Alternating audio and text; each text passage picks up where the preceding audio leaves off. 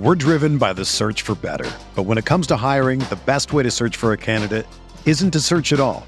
Don't search, match with Indeed. Indeed is your matching and hiring platform with over 350 million global monthly visitors, according to Indeed data, and a matching engine that helps you find quality candidates fast. Ditch the busy work. Use Indeed for scheduling, screening, and messaging so you can connect with candidates faster. Leveraging over 140 million qualifications and preferences every day, Indeed's matching engine is constantly learning from your preferences, so the more you use Indeed, the better it gets. Join more than 3.5 million businesses worldwide that use Indeed to hire great talent fast. And listeners of this show will get a $75 sponsored job credit to get your jobs more visibility at Indeed.com/Blue Wire. Just go to Indeed.com/Blue Wire right now and support our show by saying that you heard about Indeed on this podcast. That's Indeed.com/Blue Wire. Terms and conditions apply. Need to hire? You need Indeed.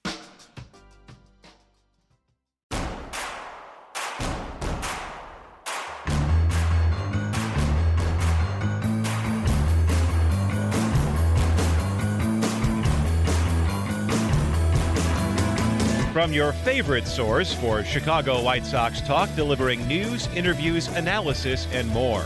This is the Sox Machine Podcast with your hosts, Jim Margalus and Josh Nelson. Thanks, Rob, and welcome to a new episode of the Sox Machine Podcast. I'm your host, Josh Nelson, and it's Monday, August 8th, 2022, as we bring you a new episode.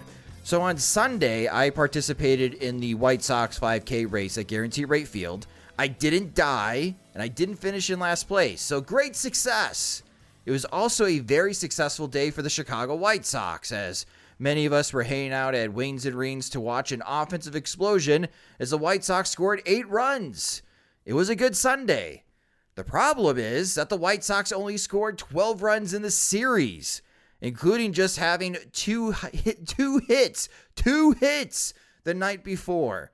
They were able to split the 4-game series, but it's another missed opportunity as both Minnesota and Cleveland, they also split their series, but against better teams. So here we are, a week later, and the White Sox have made no ground. Are they doing enough in the easiest stretch of the season? Will we see a series win in Kansas City this week? We'll address those questions as we move along in the show. Joining me is the managing editor of SoxMachine.com. It's Jim Margalus. And Jim, let's get right into it. Why is this offense terrible? I don't know. All right, excellent. Next topic. Yes.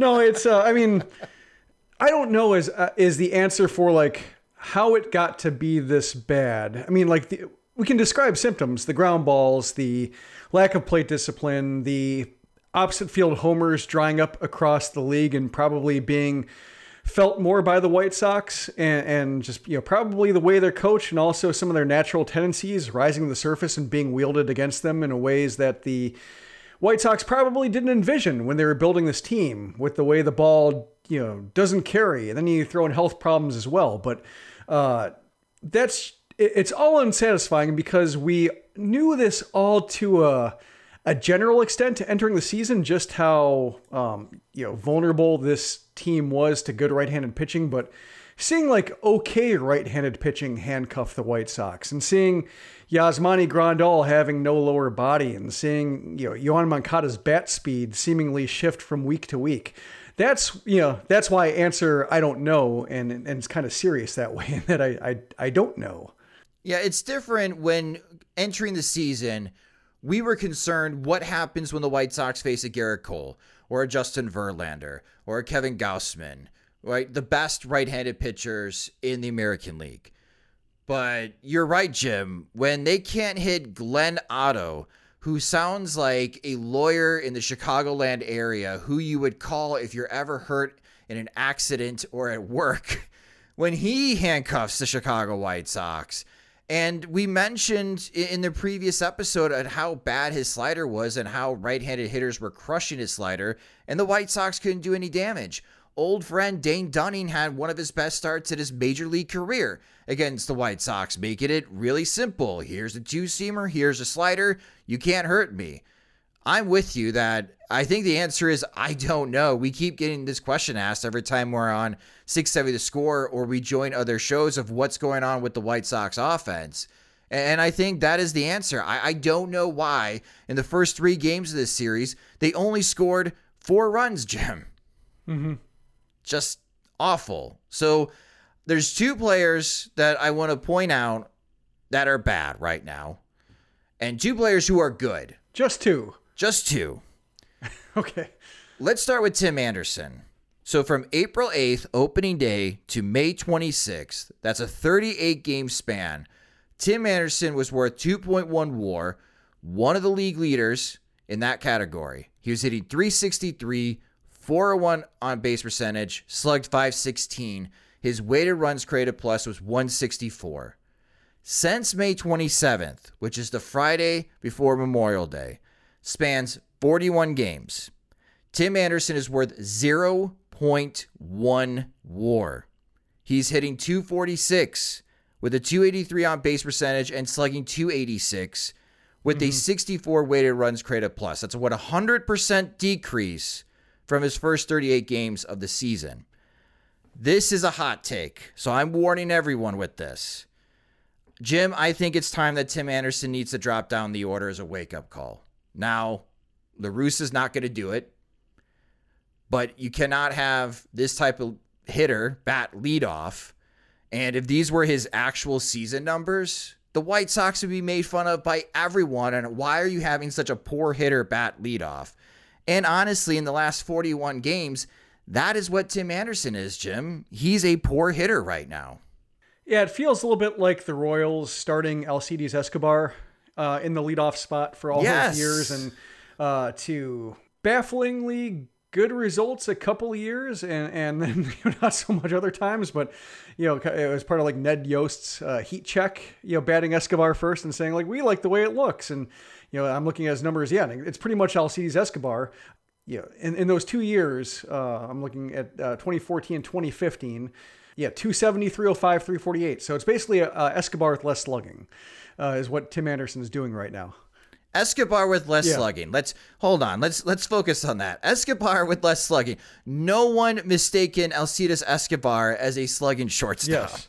So that's an issue, and it's tough talking about this because all the rumors and the social media thing that flared up with Anderson, and then him deleting some accounts and going dark in those regards. Like it coincides with that. It also coincides with the groin injury and coming back. Those 2 events are pretty much closely linked in terms of timetable. And so coming off the injured list, the numbers you present are basically you can look at it in terms of, he's still injured, or he's not fully healthy, or he's hiding, or not hiding, I should say, he's protecting an injury or protecting a body part that got injured, and he's not playing like his full self. But beyond that, there's also been we had this discussion on the Sox Machine comments talking about how Anderson is also it's been strangely muted around him. He's kind of disappeared as a public facing, media facing figure.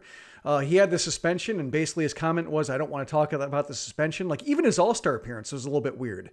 Just, it wasn't the celebration that I think, it normally would have been. So it's weird. Well, also I wondered, the last swing he took, or the last at bat he had, he kind of was looking at his hand in between swings, thinking, not quite a Hammett injury, but all kind of looking at one of his knuckles, between swings, and then he hit a chopper to the third base side, and he missed beating it out by a fraction of a step, and so he's standing on first base with Daryl Boston awaiting the result of the challenge, and he was looking at his hand, checking it out. And so when Lenyn Sosa came up as a replacement before it was announced that Anderson was serving a suspension, I wondered is his hand bothering him a little bit, and is that leading into the suspension? So that could be another thing. If it was already the groin injury that was holding him back, is the hand going to be a complicating factor? And if so, maybe the confluence of injuries and everything else might be enough to convince La Russa to send him down, especially if Luis Robert looks okay, if AJ Pollock had a nice little game at the top of the order with 300 mile per hour line drives. So there are candidates. Yeah, the White Sox don't have any perfect leadoff candidates. Anderson is an imperfect leadoff candidate, but it works when he's batting .330. But when he's posting a .280 OBP with no power, that is Alcides Escobar. That's like lesser Alcides Escobar. Like that's not even the World Series form that was very flawed. This is the Royals not making the postseason version of Alcides Escobar. Yeah, it's he's not helping, and so I agree with you that. Looking at it and seeing Anderson being plugged in automatically and now seeing Robert back and swinging the bat okay, like there are options to hit in front of Jose Abreu and Eloy Jimenez. And I wouldn't mind seeing La Russa indulge him. I don't think that's a hot take at all. See, it's just that with Robert hitting as well as he has, he's right now batting with 1 out when he's batting in the first inning, Jim.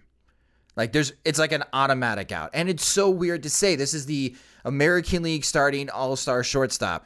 He was playing at a all-star dark horse MVP level to start the season in the first 38 games of the year. But we're talking about an almost 0 WAR starting shortstop for the White Sox. Like Tim Anderson, since Memorial Day weekend, folks, is replacement level.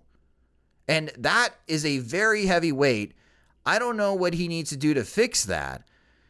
But he's got to figure something out. When Anderson was out and Mendick was filling in before Mendick got hurt, like Mendick kept the pace, I think, more or less for what Anderson was doing, or at least like a credible replacement. And now, Anderson isn't even keeping pace with that. Like if Danny Mendick were healthy, I'd be curious how much playing time he'd be getting. That is a good point. I mean, Tim Anderson's hitting more like Lurie Garcia. And that's a pretty good slashlight for Lurie Garcia, actually, in the last 41 games for Tim Anderson. So that is, I think, what's ailing the offense. The other part that's ailing the offense, Yoan Moncada. And with the lack of left-handed hitters, and this is something that Steve Stone always brings up in the broadcast, with the struggles that both Yoan Moncada and Yasmani Grandal are having, that the White Sox really can't handle it because they don't have a lot of left-handed bats, and these guys are the ones being counted on to generate offense from the left side of the plate. In the last 48 games, he's got 3 homers and 25 RBIs. He's hitting .225 with a .292 on-base percentage and slugging .343.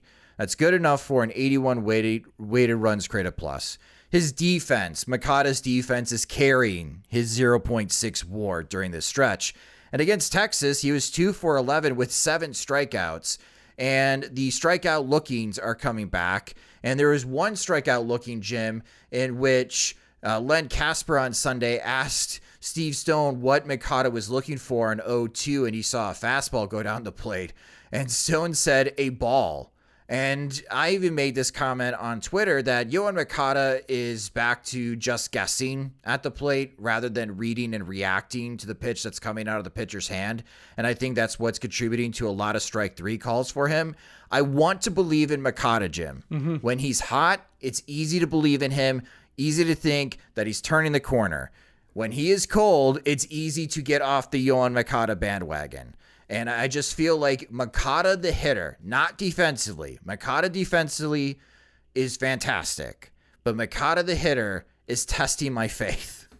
Yeah, I think with Moncada, your eyes don't deceive you in terms of just like when he looks dangerous, even when the results aren't there, you see some things you want to see. You see like the line drives. You see, we talked about it before, like when Moncada gets a hold of one, you see him like reflexively grab his helmet as though like the impact from the ball like rattled everything around the stadium and he needs to make sure that his helmet doesn't fly off immediately.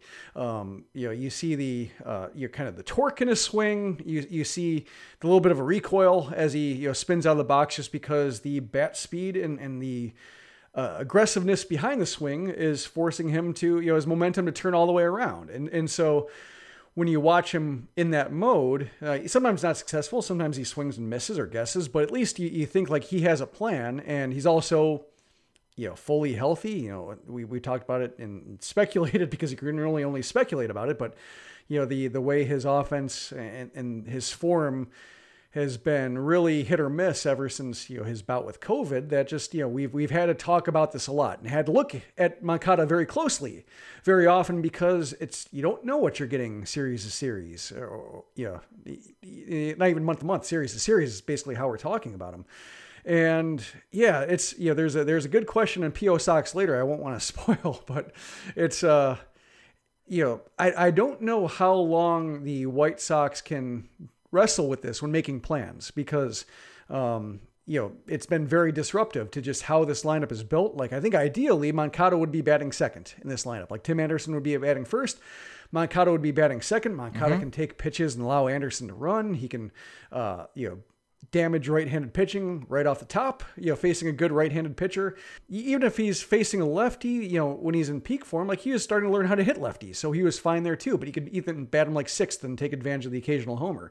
But, there are ways to use him against, no matter the pitcher, there's a way to play him. But, just with his form looking so erratic and, wondering if there's some injury that he's holding back on, because, for all of Moncada's injuries and kind of grimaces and winces and how you watch him run, you watch him, do something in the field and think like, oh, he's hurt again. Like, he's played a lot of games. Like, he had the, injured list stint to start the year. So he missed the first couple months, but like, when he plays, he generally toughs through a lot, or you get the sense that he's toughing through a lot. But at this point, like, there's, last year he was useful in that because he was slightly above average as a hitter and drew some walks and ran the bases well enough and could produce, with defense, he was fine. But, we talked about it before, like, there's a small stretch where he was Connor Gillespie with defense, and that's okay. But, Connor Gillespie with defense is not somebody you plan a lineup around. So, this is a problem right now, but it's also a problem going forward because he's still on the hook for quite a bit of money. Yeah, you don't pay Connor Gillespie with defense 2 years, $41 million. Yeah, with a sizable buyout. Yeah. Afterwards. Yeah. Yeah, and that's what Moncada's owed with the Chicago White Sox. So that's the left side of the infield. That is in the bad category right now. And watch, they get hot against the Royals, and I really hope so. But the White Sox need more from Tim Anderson and Yoan Moncada. But let's be balanced here. Let's talk about the good. Eloy Jimenez, Jim, is looking good at the plate. Like, we talked about it before the series. We knew August Abreu was coming. Could August Eloy be a thing? And 22 games off the injured list, Eloy Jimenez has 5 homers, 14 RBIs. He's hitting .308 with a .345 on base percentage, slugging .526. He's got a 147 weighted runs created plus. Against Texas, he was 4 for 16. He had a home run to help support Dylan Cease, and he's been batting third lately. Is this going to be his lineup home for the rest of 2022, Jim? I think as long as he's healthy, yeah. And I think, watching him reminds me a little bit of watching Paul Konerko in terms of you can scout him a little bit by his results. And like when Konerko was off, he just hit a lot of grounders to the left side. You can picture the Eeyore head slump. As soon as he hit a grounder, drops the bat, head sinks, and he just kind of starts plodding off to first base. But when he was, in the zone, when he was seeing everything really well, just like his takes were good, his swings were under control. He had a few different swings to deploy, and he looked impossible to solve. Like, you just hope that he hit the ball on the ground because he couldn't beat anything out. But if he got the ball in the air, like, it seemed to find holes more often than not. And Jimenez is reminding me of that right now. I think, you've mentioned that he's the most likely White Sox player of this current group to hit 50 homers in a season. I don't think he's quite there yet, just because I think, he doesn't, it's more of a line drive swing than like a loft optimized swing. And so watching him hit, like, he's like, I like where the line drives are going. Like, he's getting them off the ground, ball in air, but it's not like, he's not selling out for launch angle. It's just, it looks like the kind of mode that he showed in Birmingham and Charlotte when he was making those parks look really small, just against lesser pitch. Like, he's facing better pitching now, so he's not going to hit 430-foot opposite field homers the way he demoralized the Southern League and the International League. But the kind of swing is there to where, like, he's now just taking balls, 2 inches off the plate and hitting them, 100 miles per hour to the right center gap. Like, he's taking a pitch inside, 3 pitches inside. He's getting jammed, but he has enough strength to muscle over the shortstop. Like, he can cover a really wide plate. And that's, I think, what makes him dangerous. He's not going to be like an 80 walk guy on sheer plate discipline alone, but his strength was supposed to be, covering both edges of the plate, up and down, all four quadrants basically, aside from, maybe the best pitchers in the world can get him out, but against ordinary pitching, like he should be able to beat them when they execute pretty good pitches. And that's what he's doing right now. And so that's really heartening to see. And he's not running great, so I know he's not 100%. Like there's some opportunities where his singles could be doubles, but you could tell that he is not running at 100% right now. Whether you're watching on TV or you're at the stadium, he's not going full go down the first baseline when he is putting balls in play right now. So he's trying to be protective of the lower half so he doesn't fall back to the injured list. But he's looking good right now. He's making great contact for the White Sox, and I'm hoping this continues. Luis Robert is also in the good category. In the 3 games back off the IL, he went 3 for 12 with 2 walks, 2 strikeouts, and 2 RBIs. And he only played 3 games because he had the Saturday game off. Sunday, he had 2 missile line drives that were just batted ball luck, and they were caught out for Luis Robert. So even though he went 3 for 12, and you may look at that and say that's not very impressive, when you're looking at the batted ball data, it's very impressive. He could have gone 5 for 12, 6 for 12 in this series with better luck. And it just seems like, Robert was hitting really well, Jim, when we saw him in Minneapolis and towards the last week before going to the All-Star break. And it just seems like since he has returned to the White Sox, he hasn't missed a beat.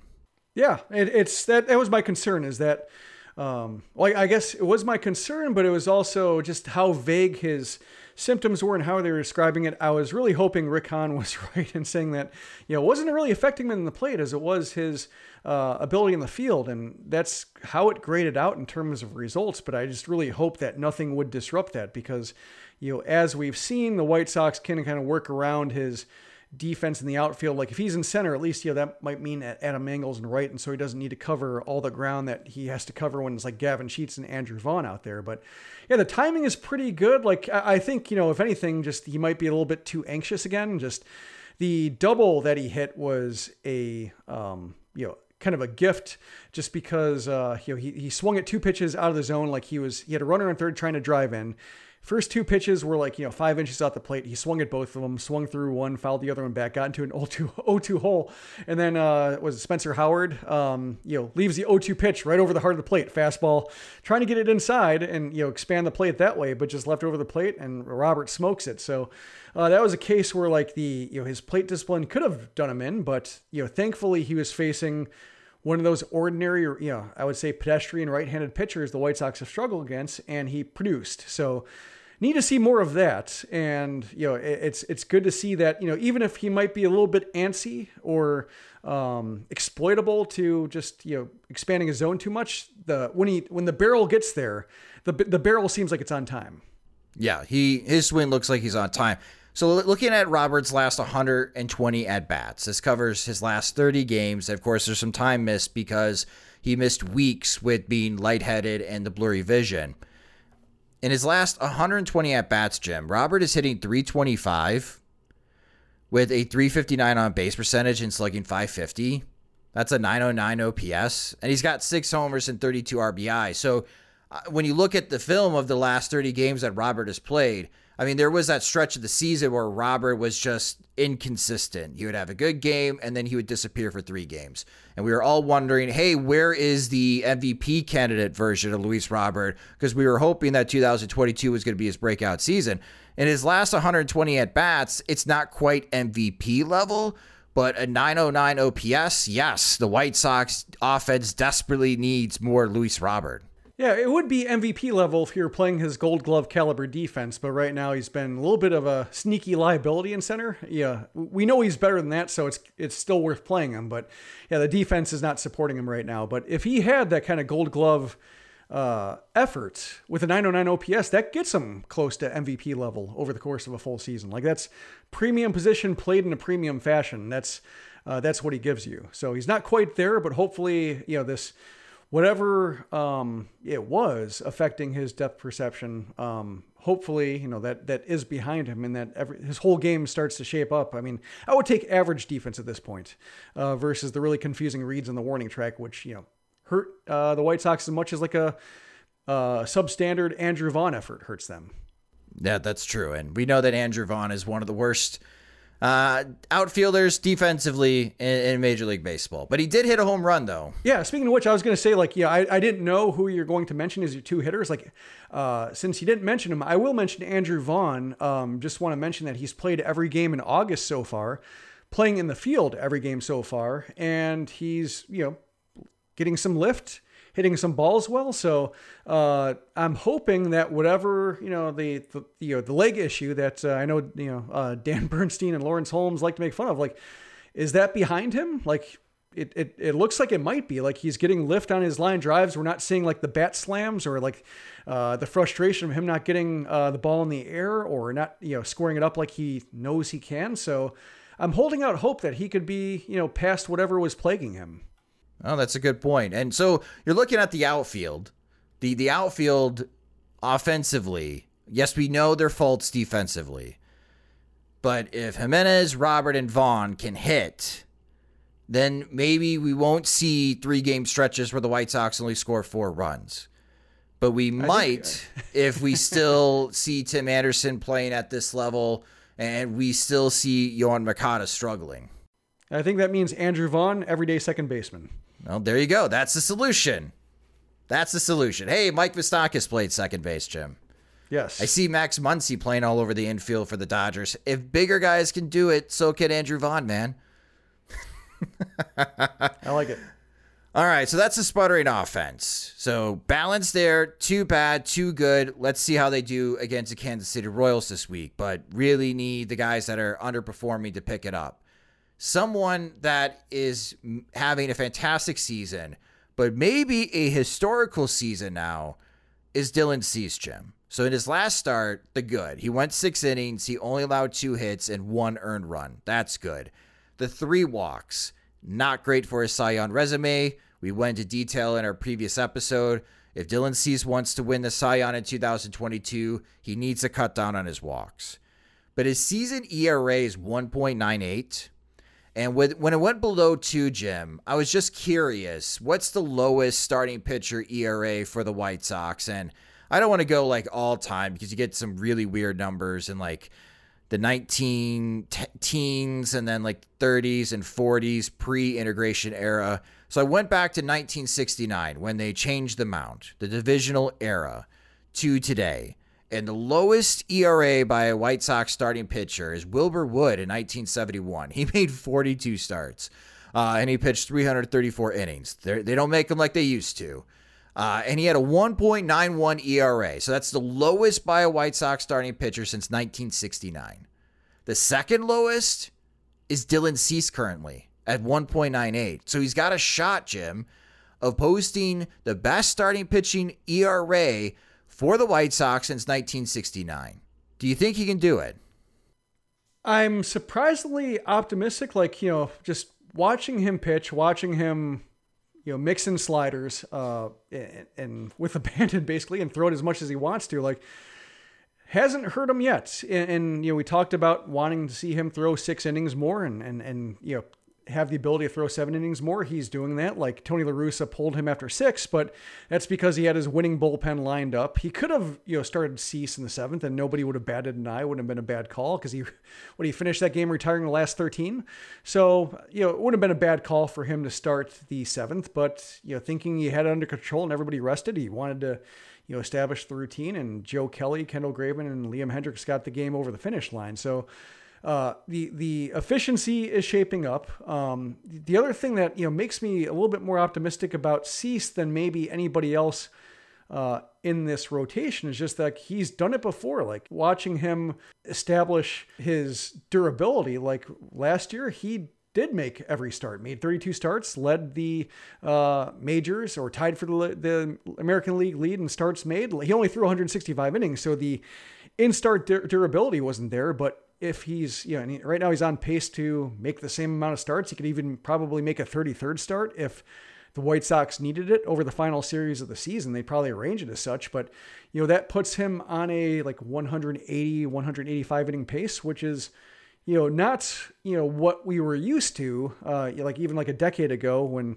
Mark Burley and John Danks and such were throwing, 210, 220 innings. Jose Quintana throwing 200 innings. Chris Sale throwing 220 innings. Like, he's not quite there, but if you kind of seed or if you treat like 200 innings as like super special, and most guys aren't going to do it, and really the biggest number for durability is starts made, and if Cease is leading the league in starts made while maintaining this effectiveness, then yeah, it seems like he could keep doing it. Like, if you're Lucas Giolito or if you're Lance Lynn, just with some kind of injury history in the past or various body parts that tend to fail them, I would say probably not. I would think there's something holding him back. In this case, like, maybe just the only reason I'm saying probably not is when you're talking about ERA, all it takes is one bad start for the dream to be over. So that's, the odds are against it. But in terms of just like what he's showing and what he's doing, I can't think of one specific reason why it wouldn't work. It's just more of an odds thing to me. Like, placing money on just him avoiding that landmine start that just ruins his numbers for a month. So looking at the podcast era, because Jim and I have been podcasting about the White Sox for 9 seasons. 2014, Chris Sale had a 2.17 ERA. 2021, Carlos Rodon had a 2.37 ERA. So we got a chance here, folks, to be witnessing the best White Sox starting pitching season of our lifetime. Cease is just 108 strikeouts away from tying Chris Sale's franchise record of 274 set in 2015. So I know you said that maybe Cease gets to 13 more starts. If I was conservative here and say that he only has I would say 11 more starts. He's got 22. I think he can get to 33. Okay, got it. 11 more starts. With 11 more starts, he'll need to average like 9 to 10 strikeouts per start to catch Chris Sale. Very tall order. The second most strikeouts in White Sox single season history is Chris Sale having 233 strikeouts in 2016. And all Cease needs to do is average around 6 strikeouts per start to be second all time. So when you factor it in, like Wilbur Wood having all of those innings pitched and all of those starts did not have the amount of strikeouts that Chris Sale had. And we know that 2014 through 2016 is maybe the best 3-year stretch of any White Sox starting pitcher in franchise history. And here's Dylan Cease, which we know he's been very good. We've been talking about his Cy Young chances. He won Pitcher of the Month in the American League in June and July. And I go to StatHead, and it dawns on me, Jim, he's got a shot. Dylan Cease has a realistic shot of posting the best season since 1969 for any White Sox starting pitcher. Yeah, it's I think per start dominance is what we're going to be talking about, because I think it's really hard to like compare him to somebody like Wilbur Wood. It is. When you're talking, even like I'm thinking like Mark Burley era, like you were talking about like a 40 to 50 inning difference. Like that's hard to make up and hard to assess the value. But like Mark Burley pitching now, like I don't think he would be a 200 inning guy. Like maybe he would be, like maybe 200 innings, but not like 220, 230, 240. Like in that era, like that might be past. But when it comes to Cease, like one of the things that's interesting about him as of late is like the strikeouts haven't quite been there, but it hasn't been a problem, just because like in his case, like sometimes lower strikeout totals are welcome, because that means he's still not getting hit hard. So it's like foul balls being caught, or just weak bouncers to the left side on sliders they're not squaring up. So like last 3 starts he struck out 16 batters over 18 innings, but still the ERA is 1. 2 earned runs over 18 innings. Like that's fine. So, when it comes to the strikeout total, I think he's going to come up like, he's not going to come close to the pace he needs to catch Sale. But, when it comes to the other things like innings totals and, whip, and, cause that's the one number that's kind of hurting him is that walk rate. That could be coming down. That could help his FIP. That could help his, wins above replacement, which tends to count more of especially like Fangraphs, which doesn't really pay attention to runs allowed as much as pays attention to components. Like if that walk rate keeps coming down and he doesn't get in these protracted at bats and they end sooner because they're weak batted balls put into play, like it could be a different, like his end of season stat line could have a slightly different form of dominance, just with the lower ERA, lower strikeout rate. But if the innings gets close to like 190, then yeah, that's definitely closer to anything like, Sale and, Burley and like Esteban Loaiza and like all the great near Cy Young performances that the White Sox pitchers have produced. Like 190 gets him a lot closer to being able to compare him to like the previous great starting pitching seasons the White Sox have had. Yeah, I know he had a great season. I did not know that we are on the approaching a historical season for Dylan Cease when ranking like all-time seasons for White Sox starting pitchers in this franchise, especially since 1969. 5 runs over his last 9 starts. Yeah, just fantastic. Fantastic. And that's why watching this offense, especially when Dylan Cease is starting, is so aggravating, Jim. Like, he doesn't need that much support. Yeah. just score 4 runs, please. Just score 4 runs. That's why Tim Anderson and Yohan Moncada need to pick it up, and Eloy Jimenez and Luis Robert to continue hitting like they have. And with August Abreu, hopefully this White Sox offense performs a lot better this upcoming series against Kansas City. But it's cool that he made, one thing that's satisfying though, just kind of a final note on Cease is like, as frustrating as it is to not see the White Sox get like 4 runs and make it easier, like it is cool like that you can leverage him to win a 2-1 game. Like that's, at least, you're counting on him or you're turning to him to win that kind of game versus like Michael Kopech, and Kopech's doing what he can, but he's not quite there yet. The way that Cease has already gone through the 32 start gauntlet, looks stronger for it. Yeah. And he's looking fantastic. Jim and I will take a quick break, but coming up next, we look at the American League Central standings and the week ahead for all teams. We're driven by the search for better. But when it comes to hiring, the best way to search for a candidate isn't to search at all. Don't search, match with Indeed. Indeed is your matching and hiring platform with over 350 million global monthly visitors, according to Indeed data, and a matching engine that helps you find quality candidates fast. Ditch the busy work. Use Indeed for scheduling, screening, and messaging so you can connect with candidates faster. Leveraging over 140 million qualifications and preferences every day, Indeed's matching engine is constantly learning from your preferences, so the more you use Indeed, the better it gets. Join more than 3.5 million businesses worldwide that use Indeed to hire great talent fast. And listeners of this show will get a $75 sponsored job credit to get your jobs more visibility at Indeed.com/Blue Wire. Just go to Indeed.com/Blue Wire right now and support our show by saying that you heard about Indeed on this podcast. That's Indeed.com/Blue Wire. Terms and conditions apply. Need to hire? You need Indeed. Welcome back to the Sox Machine Podcast. All right, let's take a look at the updated American League Central standings and the week ahead here for the week of August 8, 2022. Again, not much has changed in the American League Central standings. Minnesota, Cleveland, and the White Sox all go 2-2 over the weekend. So the Twins are still 2 games ahead of the White Sox with a 57-51 record. Cleveland is a game back. They're 56-52, and the White Sox are 55-53. For this upcoming week, though, it is a bit interesting. The Twins only have 5 games, and they go to the West Coast. Specifically, they go to Los Angeles. They have 2 games at the Dodgers, so that's a good sign as a White Sox fan. 3 games at the Angels. Not a great sign as a White Sox fan, unless Shohei Ohtani is starting one of those games. The Guardians are also on the road. They head to Detroit for 3 games, and before you sigh, they did not play well in Detroit the last time they were there. And then after Detroit, the Guardians go across the border. They play 3 games against the Toronto Blue Jays. For the White Sox, 4 games at Kansas City, which we'll preview in a moment, and 3 games against the Detroit Tigers. The question that I have here, Jim, is that this is supposedly the easiest 19-game stretch of the season for the Chicago White Sox, and right now they're 7-5. Are they doing enough to take advantage of this opportunity?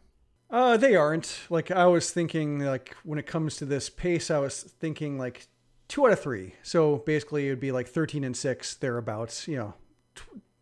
Because it doesn't break down evenly. Because 19 isn't divisible by 3, like 12-7, I guess. But I was thinking more like, when it comes to just this whole softest schedule in baseball discussion we've been having and holding out hope for. Like, theoretically, if you're hovering around 500, not taking advantage of softer stretches in the past and treading water against rougher stretches, like this would be the time to pad the standings a little bit. So yeah, I think they're behind. Yeah, because I mean, realistically, I could see the Twins going 2-3 this upcoming week, which puts them at 59 and 54. The Guardians, let's say they win the series against Detroit. They win 2 out of 3, but they lose the series against the Blue Jays because they're on the road. They could go 3-3 this week. So that puts them at 59 and 55. That would move them a half game behind the Twins. And for the White Sox, these 7 games against the bottom 2 teams in the division, teams that are not very good, if they go 4-3, that puts them at 59 and 56, which is a game back of the Twins, even though there's a 2-game difference, and a half game behind Cleveland. So 4-3 puts them in this 19-game stretch at 11-8, Jim. And I feel like even though it's 11-8 over a 19-game stretch, that's not good enough when you look at the opponents of this 19-game stretch. I feel like they got to win at least 5 games this week, Jim. And if they could do that, then yes, finally, next Monday, the White Sox could be right there tied or in first place in the American League Central, and their reward is a 4-game home series against the Houston Astros. Like, if you're going to move yourself into first place or be tied in first place, this is really it. Like, this is the week, because after this week, you got a week of Houston and Cleveland. You have this really random 1 game in Kansas City. Then you got to travel to Baltimore. And that is now not going to be an easy series for the White Sox. So that's a tough 2-week stretch. Like, if you're going to take advantage of this opportunity, this is the week to do so. Yeah, and looking at the standings, like, I think if this were a team that felt more random in its performances, like they can show up and win 3 out of 4 in Houston, or they can, turn the tables on Baltimore. Like, if they showed an acumen for like rising to the occasion, then maybe it wouldn't matter so much. But they are 23 and 32 against below 500 teams. Like, the Guardians are 28 and 24. The Twins are 30 and 33. So like the White Sox are distinctly below 500, which is not necessarily bad. I mean, like, it's kind of to be expected that like better teams would beat you than the worst teams beating you. But it does, add a little bit of urgency to the proceedings. Like, if you feel like, looking at the shape of the rotation and thinking like Michael Kopech could be hitting a wall and like Lucas Giolito is barely getting by. If you line up like your back end of the rotation against like one of those better teams that we're talking about, and all of a sudden you're behind the 8 ball in a position to lose 2 out of 3 or 3 out of 4, get swept in a 3-game series, all of a sudden that like undoes the mild above 500 advantage you get from this 19-game stretch. So that's why I think, we're only talking about 2-game difference between 11-8 and 13-6, and ordinarily that wouldn't matter, but just with how thin the margins have been, whether it's pitching performances, whether it's offensive output, whether it's been like the injuries that have limited the lineup in their offensive output, like it does feel very fragile. I guess the good news though is, probably the Twins and Guardians are having the exact same discussions. Yes. Yeah, especially, for Cleveland, this is a big series against Detroit. Like, you did not play well in Detroit last time you were there. You got to win this series, and then you got to try to hold your own again against the Blue Jays. The Twins, I mean, good Lord. I don't know if you've been watching the Dodgers as of late, Jim. It doesn't matter who is in their path. They are destroying every team that's in their path. San Diego, poor San Diego. They get Juan Soto and they get Josh Bell and Josh Hader. It doesn't matter. It doesn't matter, as the Dodgers are just crushing everyone in their path right now. And the Twins could lose those 2 games in Los Angeles. It does get easier when they go to Anaheim because the Angels are not very good. This is the part of the division race. Even though it's a mediocre division, this is what makes it fun. And it also makes it incredibly stressful. So in these 7 games for the White Sox, I don't think 4-3 is good enough. I need to see them go 5-2 this upcoming week, win both series against Kansas City and Detroit. But speaking of the Twins, a random baseball topic that I want to get your thoughts on, Jim, because I've watched this replay maybe a dozen times. In the Twins-Blue Jays game on Sunday, Gary Sanchez fielded a ball after a base hit with a runner coming to home, and he tags the runner out, blocks the plate, originally called out. The Blue Jays challenge it, and New York says that Sanchez violated the rule, the Buster Posey rule. He was blocking home plate before he got the ball. His left foot was in front of home plate, and they called the Blue Jays runner safe, and that's the deciding run for the game, and the Twins lose. It's been years since the Buster Posey rule, and we've seen it go against the White Sox, and we've seen it favor the White Sox over the years. Do you still like this rule? I mean, I do when it's implemented against the Twins to help them lose a game. Like, love it, big fan. It does seem like the rule achieved its purpose of just breaking some habits of catchers setting up, right in front of the plate, and forcing contact, breaking the habit of runners looking for contact even when the catcher is off the plates. The slides home are a lot more artful. The catchers, don't plant the leg. It's been years since the devastating leg injuries and concussions that we've seen. So it seemed like the rule, as clumsy as it was implemented and hard to, really hard to draw distinct lines between, out and out blocking the plate and accidentally blocking the plate or setting up to where the ball's being thrown. Like it's really hard to define that in real time, but it did seem to break the habits of just, brute force at home plate and I think the game is better off for the lack of collisions. Like, I do miss the occasional impact, but I do like just the amount of athleticism that goes in the slides at home. So I think the game is ultimately better off for it. But having watched that play, it does seem, it does seem like a correct interpretation of the rule as written, by New York and, Whit Merrifield's, I think he did the correct thing by sliding directly into the plate. And when he saw no path there and Sanchez was set up, with, his feet were right in front of the plate, he did not have to run, lunge into the baseline to catch the ball. Like his feet were planted before the ball came in. And so like it was a fair implementation of the rule, but I do wonder like if it has served its purpose in terms of just getting everybody to change their habits on plays around home plate. And maybe it's something like, as soon as you lift it, it goes back to the, dangerous amounts of contact and runners hunting contact and just, reverting to those animalistic instincts of, kill or be killed at home plate. But I wouldn't mind necessarily seeing like the order lifted just to see what happens. But maybe just something that always has to be in place. And these are the weird outlier calls that help keep the game a little bit safer, especially, just given how sensitive everybody is to catcher concussions and in other sports, watching concussions being a major focus. Like if it's a way that, Major League Baseball can just reduce a little bit of damage to probably the most dangerous position on the diamond, like it is probably worth keeping if this is how rare the call is made. Yeah, Rocco Baldelli did not like the call. Very angry during the game in his post-game conference. But it's something I think a lot of people around baseball are on Monday going to be talking about this rule. And again, I think it has served its purpose. For Sanchez, technically, yes, the call is correct in New York. Your left foot is blocking the path to home plate. If your left foot is not there, then Sanchez did nothing wrong. I mean, as a catcher, all you can do now is stand out in front of home plate until you've got the ball, then you can move across. I know it's incredibly difficult, especially when the game is on the line in that situation.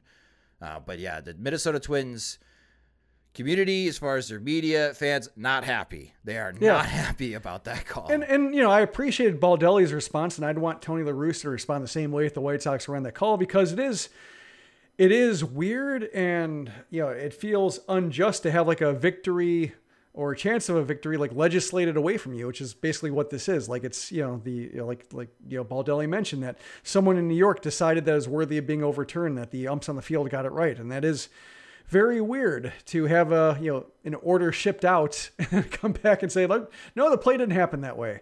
So I understand his reaction, and it is defending your players, because like it does put the with the way the rule was determined, it does place the fault on Sanchez. So it is standing up for his player by saying, like, it's a bang play. Like, Sanchez wasn't dropping a knee in front of home plate. It wasn't, it was just, he was tracking the ball and his foot happened to be in front of home plate. And you don't, if, Sanchez is technically the reason why they lost the game and you want to take the heat off him, like, it's worthy of expletive-laden explosion.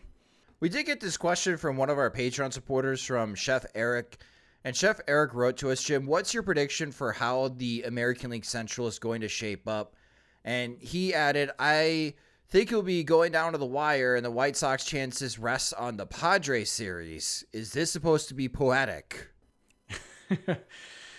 Oh, yeah, that's, the way the franchise fortunes have kind of dovetailed here and there. Like, it is fitting if it comes down to, like, whose solutions over the past, however many years since the James Shields trade paid off more over the final week, especially the Padres have just as much to play for as the White Sox do. Like, yeah, there's a whole lot of narrative to mine there. I still, I think it's going to be like a 3-team mess for the next 2 months, but I still like the Guardians more than the Twins. I don't know how you feel, but having seen the Guardians limit the Astros to 1 run over 2 games, they have the pitching to get it done, especially at the White Sox, right-handed pitching. They have the pitching just to sweep a series at a key time that basically, ruins the White Sox chances. So I consider them to be the more dangerous team, at least to me. Yeah, I agree. And the way that they've been playing, especially against the White Sox and Twins, I still feel like the Guardians are the one that I'm more concerned about. I think the White Sox are going to catch the Twins, but it's the Guardians that the White Sox have to figure out how to overcome them. And I'm like hoping that they play so poorly against teams outside the American League Central that they get dug themselves a hole by other teams, and that lifts the White Sox ahead of them. Like, that's my hope. I was hoping the Astros would win 3 out of 4 or sweep the Guardians so the White Sox are in second place. I did not get that dream. It was looking good after the first 2 games. But yeah, Chef Eric, right now, I'm with Jim.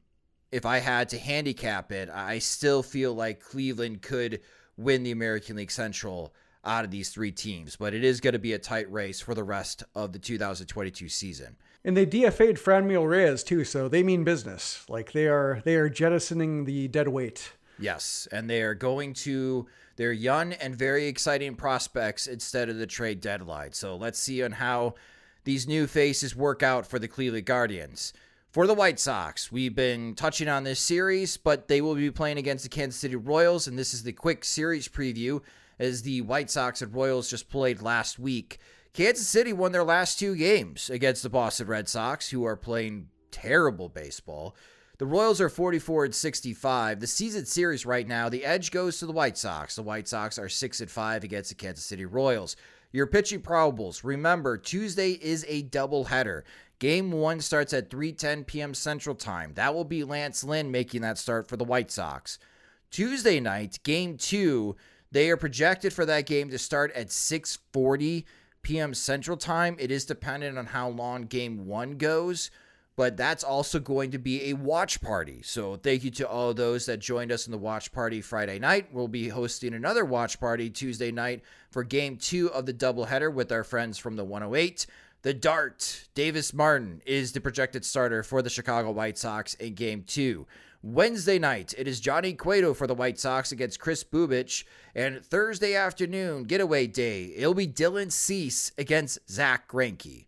And we already talked about this 19-game stretch and what we're hoping that the White Sox do as far as in this series. And Jim, again, Salvador Perez is crushing the baseball as of late. So I feel like if the White Sox can do as well as they did at home against Salvador Perez, I don't think Kansas City offensively can hurt them, even though Davis Martin is starting Game 2, and he has thrown well against Kansas City in the past. I'm just hoping that with Lance Lynn and Johnny Cueto and Dylan Cease, if Lance Lynn can continue throwing the way that he has been, especially as he did against Texas, that Lynn, Cueto, and Cease are enough to keep the Royals at bay, that if the sputtering White Sox offense continues, it's enough to win 3 out of 4.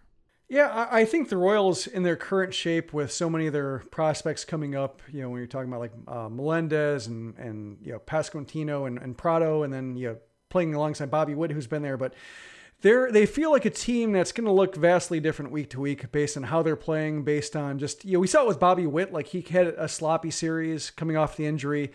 You could see like quite a bit of, I think, oscillation in their performances from being decent and precocious and interesting to being overwhelmed. And so, you hope that like somebody like Dylan Cease can humble them and negate some of the progress they've been making.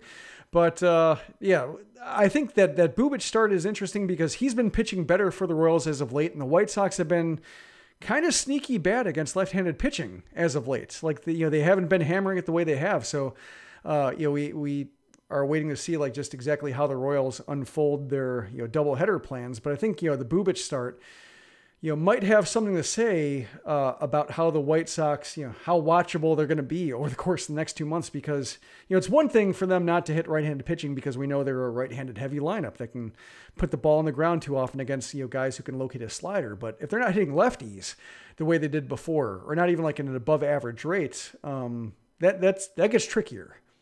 Yes, it does get trickier. And again, we'll recap this series in the next Sox Machine podcast, which we'll record that Thursday night after the 4-game series against Kansas City and preview the upcoming series against the Detroit Tigers. And of course, we'll have the White Sox wake-up calls as well, recapping Tuesday's doubleheader and Wednesday's action as well, as those are episodes you can look forward to from Sox Machine this upcoming week. All right, you guys had questions for us from our Patreon supporters, and we're going to answer them next in PO Sox. You've stuffed our mailbox all week with questions from your tweets and Facebook posts. Now, to cure your curiosity on the White Sox, here is P.O. Sox. Thanks, Rob. And yes, this is our favorite part of the show where our Patreon supporters take over. They're the ones with the topics and questions. As if you would like to submit a question or topic in P.O. Sox for a future episode of the Sox Machine podcast, you can sign up to become one of our Patreon supporters at patreon.com/Sox Machine. And Jim, the first Patreon question that we have comes from Andrew Siegel. And Andrew's asking about Oscar Colas. And he wrote to us, has Oscar Colas played well enough to warrant a late season promotion to Chicago? Does the 40-man roster logjam make that less likely? I don't think so. He's played well. I mean, I think he's done just about everything that you'd hope that he could do in his first season, especially given the long layoff. He last played competitively in 2019. So, there is, you look at the line, I'm looking at his line right now, 317, 381, 513 for his triple slash line, 1084 OPS in Charlotte. So the numbers are there. He's drawn enough walks, the ball's flying out of the park. So it's looking good. Just when you look at the White Sox outfield and you look at the way, AJ Pollock has been up and down, and you look at Andrew Vaughn getting a little bit better, Gavin Sheets has been okay. The guys they're mixing in, none of them, or I should say, when it comes to Vaughn and Sheets, they're not outfielders, and Colas can play the outfield better than either of them. I think you can probably play it better than Pollock too, but I think, Major League Park's first time reading Major League batted balls and new stadiums game action, that you wouldn't count on him being an above average outfielder right away. I just don't see the payoff being likely for a 2-level jump for him to produce in a meaningful way beyond what Sheets and Vaughn and Pollock and then you throw in Jimenez too are already doing. Then you throw in the fact that after the season, Jose Rodriguez will be eligible for Rule 5 protection, and Brian Ramos is there, Yolbert Sanchez, Carlos Perez, all these guys are going to have to be protected, or at least in most cases will be protected. They've bypassed doing it for Perez before, but if Reese McGuire is gone and they need a third catcher, it would seem like they'd be inspired to protect Perez. So it would just seem like you'd be adding Colas to the 40-man roster years before you have to, when you have more urgent decisions, and I don't think the payoff is quite there. Now, if there were happen to be a collision that knocked out 2 outfielders, and all of a sudden you're down to Adam Engel and Eloy Jimenez, who can't play every day, and Gavin Sheets, then maybe that's the kind of emergency that presses him into action. But as long as everybody is healthy and functional enough to have like good series and decent stretches, like I don't see the payoff being there for Colas coming up. That would feel a little bit desperate, and I wouldn't want to, watching like Lenyn Sosa come up and struggle a little bit and then go to Charlotte and need time to figure that level out. Like, Romy Gonzalez too is recent proof, like just seeing how he struggled after like the kind of impact he had in Birmingham and Charlotte last year. I think it's asking too much of somebody like Colas to come up and outproduce guys who are not great, but at least, major league hitters of some kind. Yeah, Andrew, I think your question is a year early. From my perspective, I think Colas maybe in the second half of 2023 gets on my radar as a realistic solution for the White Sox in right field. If they're still experiencing struggles in right field, they don't address the position during this upcoming offseason, and he continues to hit like he has been in Birmingham, and I'm going to assume that he may start next year in Charlotte. He is certainly rising through the farm system, and he's playing well to start taking him seriously as part of maybe a future Chicago White Sox team. I just think your question is a year early, Andrew. But thank you so much for your question. Our next question comes from Joe, and Joe wrote to us, Jim, if the White Sox had the ability to get out of the Yasmani Grandal or Yoan Moncada's contract going into next year, who would you choose? That's a good question. Like I at first, I thought like, Moncada, because he's owed like $42 million plus a $5 million buyout, for the next 2 seasons and then afterward. And given the way he's playing, like, God, run from that. But then I thought like, well, Grandal, like, then I looked at like who's eligible to replace these guys, like whether a free agent market or internally. And like Grandal, like there are a few different options for replacing him. Like they could, depending on how Seby Zavala finishes the season. And sure enough, like right after, we talk about whether Zavala should be the frontline catcher. He goes 0 for 5 with 4 strikeouts, batting 9th. And I wrote about that too, saying like, it's a little bit of risk that Zavala just might have opened a new hole that teams have to figure out, and he could be overexposed in short time. And sure enough, like he, validates that fear a little bit. But, if he doesn't collapse over the course of the next 2 months, and if Carlos Perez looks like somebody who can, catch and throw and, hit 270, and then you hope that the receiving improves, like, that could maybe work as like an, incumbent option. And then, in the free agent ranks, you have Omar Narvaez and you have Christian Vasquez and like Wilson Contreras. So you have like a few proven like number 1 catchers on the market. Like, whereas third base, like there's really no good options at third base. It becomes more tempting to say, well, I don't really want to go with Jake Burger as a full-time third baseman, both defensively and the fact that, he still gets banged up quite a bit and, can't quite, I think hold down a full-time job at that position. And there are no free agent options, and it's a little bit messy. Like, I don't know. I still think I'd get out from underground, Moncada, just because that's 2 off seasons of spending versus 1. But there is an argument, I think, for holding on to Moncada and hope that his value improves enough to flip him in like not necessarily like fooling a team into buying on a hot streak, but, maybe somebody else's, extra player or change of scenery candidate, like kind of like another Pollock Kimbrel trade to where it's just an exchange of somebody's excess. Joe, I really like the question. I'm with Jim. Like, I think I would try to get out of Yasmani Grandal's contract. Well, I said like I picked Moncada, but ultimately, like I could see the argument for Grandal. Like at first I thought it was a no-brainer, Moncada, but then I thought about it a bit more and I had to wrestle with it. So I did pick Moncada though. Yeah.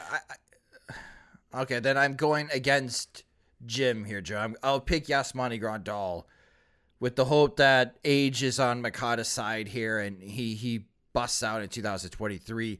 I'm concerned. There's just a lot going against Yasmani Grandal. Age regression, injury history.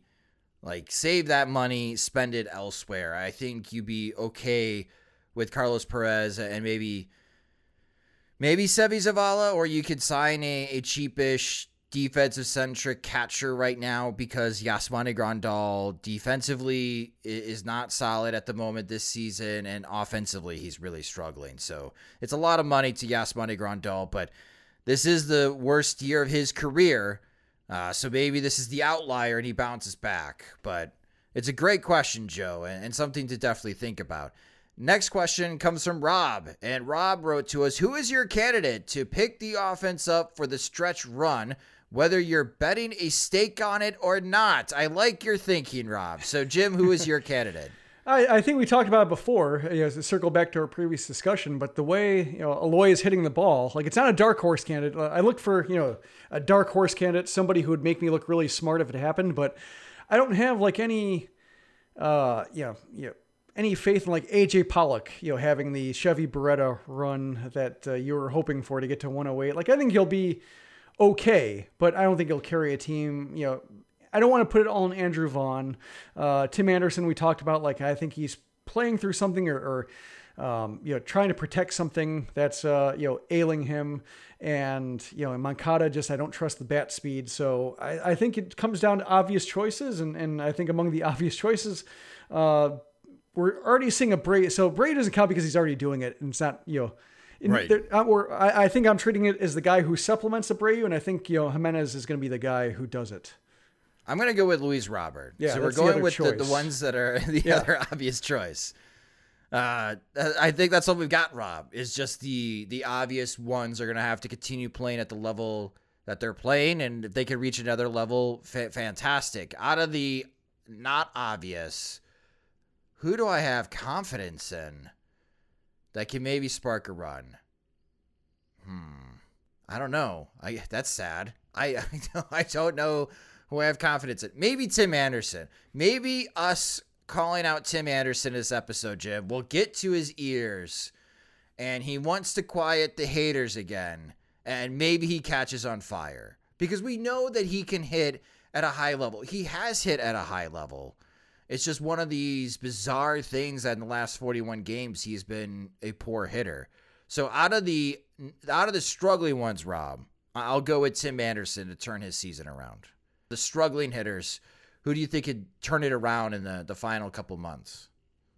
I think I might go with Moncada, but that would just be like a blind faith thing. Like, he's had moments in stretches and weeks and fortnights this season where it looked like he's finally getting past it. And so you just have to kind of close your eyes and hope that September he has one of those stretches again. But nothing's telling me it's Moncada, just more like nothing's telling me anybody is going to break out. Maybe AJ Pollock would be the other one just because he's, with the Dodgers, he got hot. Like, he had these stretches where all of a sudden, like, he's a luxury that they weren't counting on. And now he just makes the Dodgers that much more dangerous. Maybe it's all leading up to this, but I think Anderson's just too banged up for me to trust him the rest of the year. Whereas like Pollock is healthy. So, maybe I'll amend my answer to Pollock of the dark horses, but they're all blind faith. Just like, let's see if the long shot comes in. Yeah. Pollock's already burned me once. I'm not going down that road. Yeah. It's my turn. Rob, thank you so much for your question. And thank you to everyone that submitted questions and topics this week for our Patreon supporters. Again, if you have a question or a topic that you would like Jim and I to address in a future episode of the Sox Machine podcast, become a Patreon supporter at patreon.com/SoxMachine, where our Patreon supporters, they get more. They get exclusive content like bonus PO Sox questions that we answer on every podcast that we have PO Sox. They also get ad-free versions of both the podcast and the website. And when we have new Sox Machine swag, they're the first ones to get it. Things are in the mix. Things are working right now. The gears are in movement on new swag. So again, if you like our work and you want more from us, or you just want to help support Sox Machine, sign up at patreon.com/SoxMachine. Monthly plans start at $2, and you can save with an annual subscription. That will do it for this episode of the Sox Machine podcast. Thank you guys so much for listening. A reminder, Tuesday night, Game 2 of the doubleheader between the Chicago White Sox and Kansas City Royals will be another watch party that Jim and I will be hosting along with our friends from the 108. So we hope that you join us. It's a fun time. The link will be available on SoxMachine.com. And again, we'll have that stream getting started around 6:30 Tuesday night to get ready for Game 2 of the doubleheader. If you just discovered the Sox Machine podcast, you can subscribe to the podcast wherever you listen to podcasts, such as Apple Music and Spotify. And the Sox Machine podcast is a production of SoxMachine.com, your home for all things Chicago White Sox baseball and part of the Blue Wire Podcast Network. Alongside Jim Margulis, I'm Josh Nelson. Thanks for listening.